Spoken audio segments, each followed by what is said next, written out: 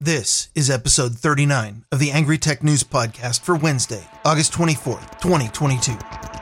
This is the Angry Tech News Podcast at angrytechnews.com. Now your host, the Angry Programmer with a mic, Ryan Bemrose.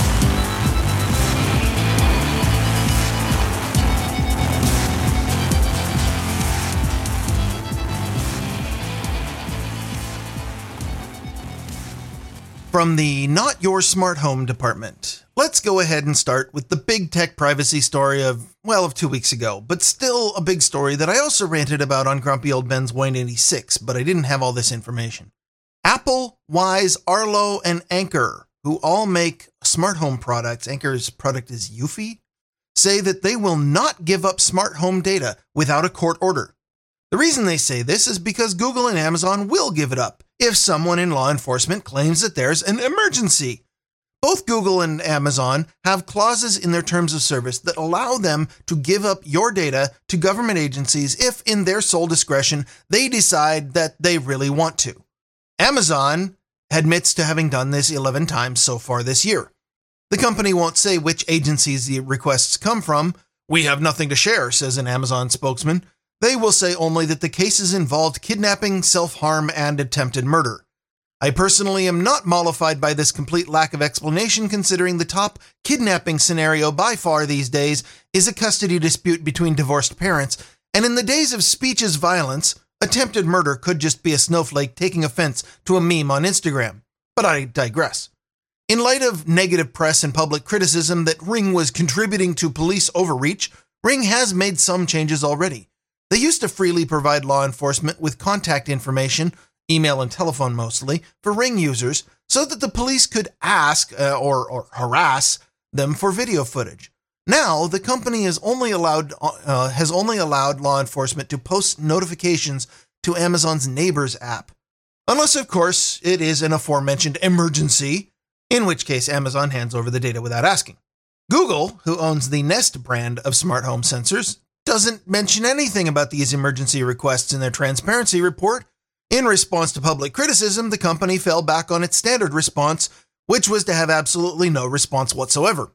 Programs like this are extremely dangerous. It's well understood that if you give a government agency more power during an emergency, then they will find ways to manufacture emergencies.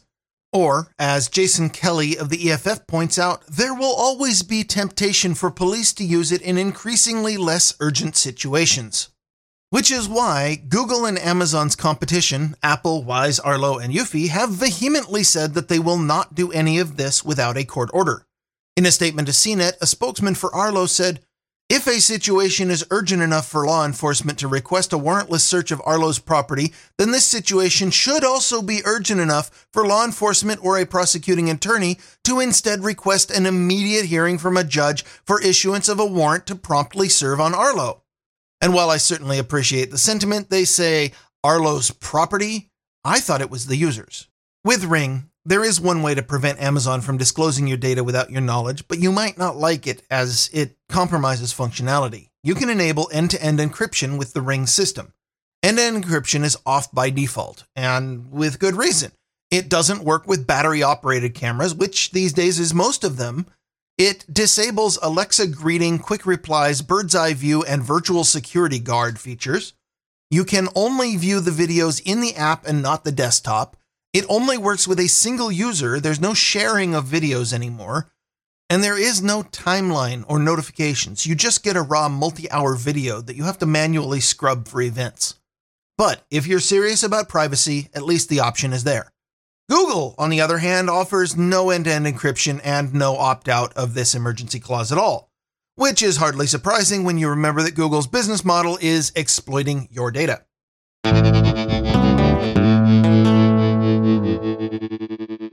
From the Purchasing Ears department, Spotify is bucking the recent Silicon Valley trend of user loss, according to their second quarter financial report, though they are following right along with the Silicon Valley trend of losing money.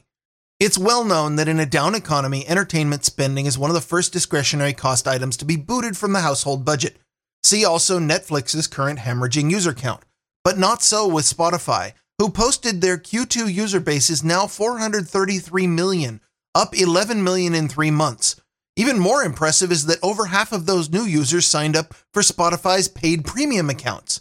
To get those users, the company put an unprecedented amount of money into its marketing campaigns, focused mainly on direct marketing, trying to upgrade current users to family plans and coax users with deactivated accounts into coming back. Shout out to all those naive people who thought that they were deleting their accounts. Thanks in part to that marketing push and the general decline of ad revenues across the industry, the company posted a quarterly loss of nearly 200 million euros. According to the Engadget analysis that I read, the company is banking on that loss to turn around sharply on the power of their 2.5% subscriber growth, their recently announced podcasting push, a bounce back in the ad market, and by stiffing music artists on royalties even harder than they already have been. From the Couch Potatoes Wholesale Department. Continuing in the subscription vein, Disney Plus reported last week that their subscriber count grew by 14 million last quarter to a total of 152 million, beating expectations of only a 10 million increase. In order to combat this worrying trend, the company is jacking up the price for its service. Starting in December, the price of a Disney Plus subscription is going up nearly 40%, from $8 a month to $11 a month. If for whatever reason you find it completely unbearable to pay an additional cost of half a Starbucks coffee, a few teaspoons of gasoline, or about 300 TikTok coins each month, then Disney has the deal for you. You can keep your Disney Plus subscription at $8 a month as long as you accept ads into your life. To explain what an excellent deal this is, let me throw some math at you. According to Statista's 2019 numbers, the average American adult spends just over 3 hours a day watching videos across network and cable TV, streaming services, and social media. More or less depending on age, employment, level of TikTok addition. But to make the math easier, let's go with 100 hours a month. On television, 42 minutes or 70% of each hour is spent on programming. The other 18 minutes is ad, also according to Statista's 2019 numbers. These numbers are a lot harder to come by on streaming services because the companies consider that information to be proprietary and because I can't bring myself to sit through that many ads to measure it. So I'll go with the TV numbers. So that makes about 30 hours of ads each month that the average US adult watches. Disney lets you save $3 a month by watching all of those ads, which comes in at about 10 cents per hour that Disney values your time, or less than 1/100th of minimum wage. But there's something more nefarious than that going on here. With network TV, people can often justify the time spent viewing ads with, oh, I'm just watching to mark time. It's a pretty terrible way to mark your time, but you waste your life however you want. But with network TV, the programs are shortened to make room for ads. When a network injects more ads, they cut the program a little bit and your total amount of time in front of the screen doesn't change. But with streaming, the programming doesn't get any shorter. When ads are injected, it just makes it take longer to get through a single show. Meaning either your viewing sessions get longer or you can't watch as many programs per session. A pretty nice scam if you're a streaming company paying per show, but not so good if you're trying to binge the latest season and now you have to spend 30% more time on the couch to do it. All of this doesn't even address the level of psychological manipulation that ads inflict on you. Ads exist to alter your behavior against your will. This is literally the entire point of the marketing industry. Marketing that doesn't change your behavior is failing at its entire purpose for existing. So if you don't like being manipulated, you really shouldn't like advertising. Suffice it to say, I don't personally believe that an ad-supported tier of any service is worth it. I value my time at a hell of a lot more than 10 cents per hour. The real question is whether you think access to the service is worth paying for at all. For $11 a month with Disney Plus, you can get a large catalog of animated kids movies. You get the yearly Star Wars flop, and you get the woke Marvel movie of the month. If you think all that is worth paying a monthly fee for, then pay your $11. I don't judge. But just for the love of God, have some self-respect and don't get the tier with ads.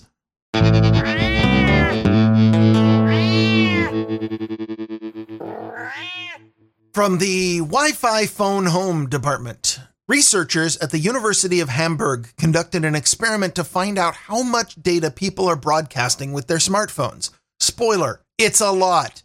The experiment was conducted in November of 2021 in a busy pedestrian zone of a German city. Researchers placed 6 antennae to capture the Wi-Fi signals that are constantly being broadcast by passerby smartphones. For most smartphones, when the Wi-Fi is on but the phone is not connected to a network, it constantly probes for known networks by broadcasting a Wi-Fi ping containing the list of all SSIDs that it knows to see if one of them will respond. Any hotspot receiving a ping is supposed to check if its SSID is in the list and initiate a connection. But there's really nothing stopping that Wi-Fi hotspot from doing what these researchers did and just copying down the full list of known SSIDs and putting them into a database. A single phone broadcasts this data hundreds of times per hour. In 3 hours, the German researchers got 58,489 SSIDs. So why is this a problem? Well, most people are completely unaware just how much personal or sensitive data can be included in that list of SSIDs. A great many phones broadcast the default password-laden SSIDs for home routers, including 2 brands of popular German home routers from Fritzbox and Telekom, which ship with an initial SSID that includes the 16-digit admin password for the router. Some other SSIDs also included people's names, email addresses, phone numbers. You get the idea. Most modern phones randomize the MAC address of the phone while probing in order to resist Wi-Fi fingerprinting. But the set of known SSIDs is an excellent data point, so good that it's often able to uniquely identify a device even without any other fingerprinting indicators. Leaping Computer suggests removing SSIDs from networks that you don't use and disable automatic connections to Wi-Fi networks. I personally go even farther and recommend turning Wi-Fi off entirely when you're not intentionally using it. I'll use my Wi-Fi data when I'm at home and rely on my cell data plan when I'm out. The trick, of course, is remembering to turn it on and off, which is not always that easy. Well, okay, the other trick is also resisting the urge to stream dozens of gigabytes of YouTube videos and Disney Plus ads while you're away from your home. But if you can master that, you might just have a shot at privacy.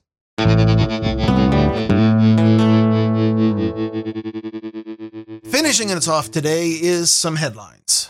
The United States FCC has rejected an application from Elon Musk's Starlink for $885 million in public funds that had been earmarked as part of the Rural Digital Opportunity Fund.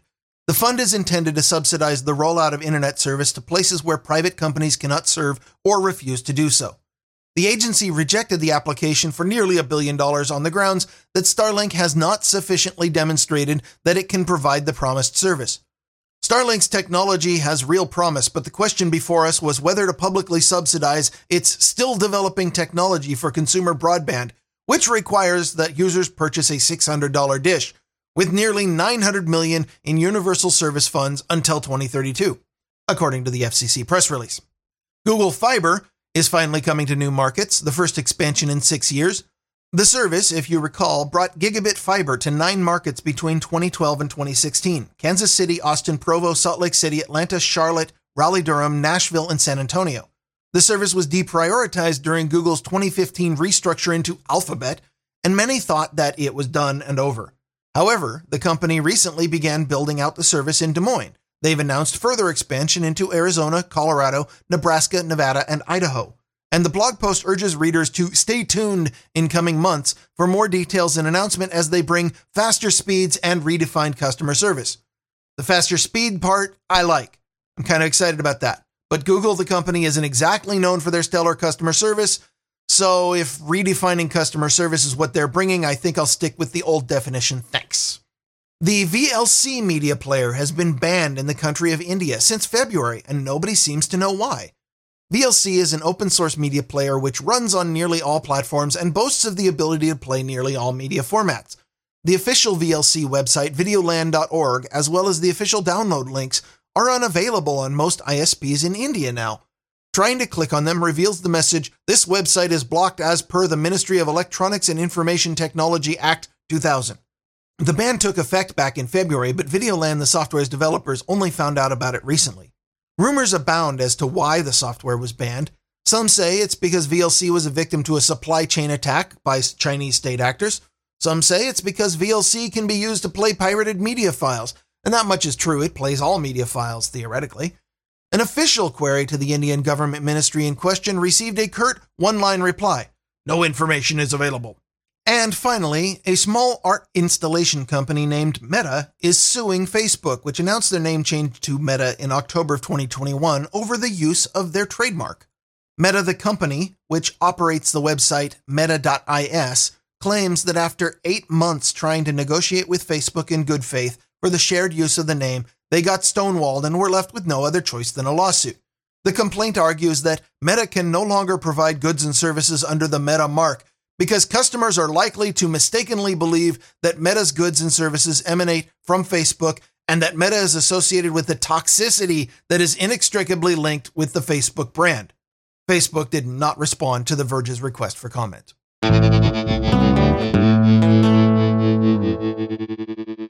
For those still counting and still listening, it's been 4 weeks since the last Angry Tech News, and yes, my heart is full of shame because of it. I'm trying out different formats to see how they play, including the headline segment where I give quick news stories without the added opinion. Reading news stories without sarcasm is less satisfying, but it does help me get through the backlog of stories I want to cover, and it helps keep you informed even if not quite as angry. But I'll keep at it. I'm definitely working on getting back to a regular schedule. As long as there are still those of you who listen and support the show, I will continue bringing you Angry Tech News as often as my schedule allows. Thanks go out to regular supporters Brian Janak, Baron Spud the Mighty, Sean McCune, Brandon Kidwell, Rhett Vandenberg, Raymond Zorger, Curtis Peterson, Steve Edwards, Rachel Zimmerman, Christopher Reamer, Sharky, and Don Mills, who made recurring PayPal donations to Angry Tech News, as well as to the numerous people who listen and boost using a Podcasting 2.0 compliant app. Angry Tech News is produced on the value for value model. We don't take sponsors, we don't play ads, and we do not charge you to listen, but we are funded by your donations. If you received some value from listening to this show, please send some value back. Go to angrytechnews.com and click the donate button. Send what you think this episode was worth to you, whether it's $3, $30, or $300. That's it for now. I'm Ryan Bemrose, the Angry Programmer with a mic. I will be back next time with more Angry Tech News. This has been Angry Tech News with the Angry Programmer, Ryan Bemrose, at angrytechnews.com. Stay angry. Stay angry. Stay angry.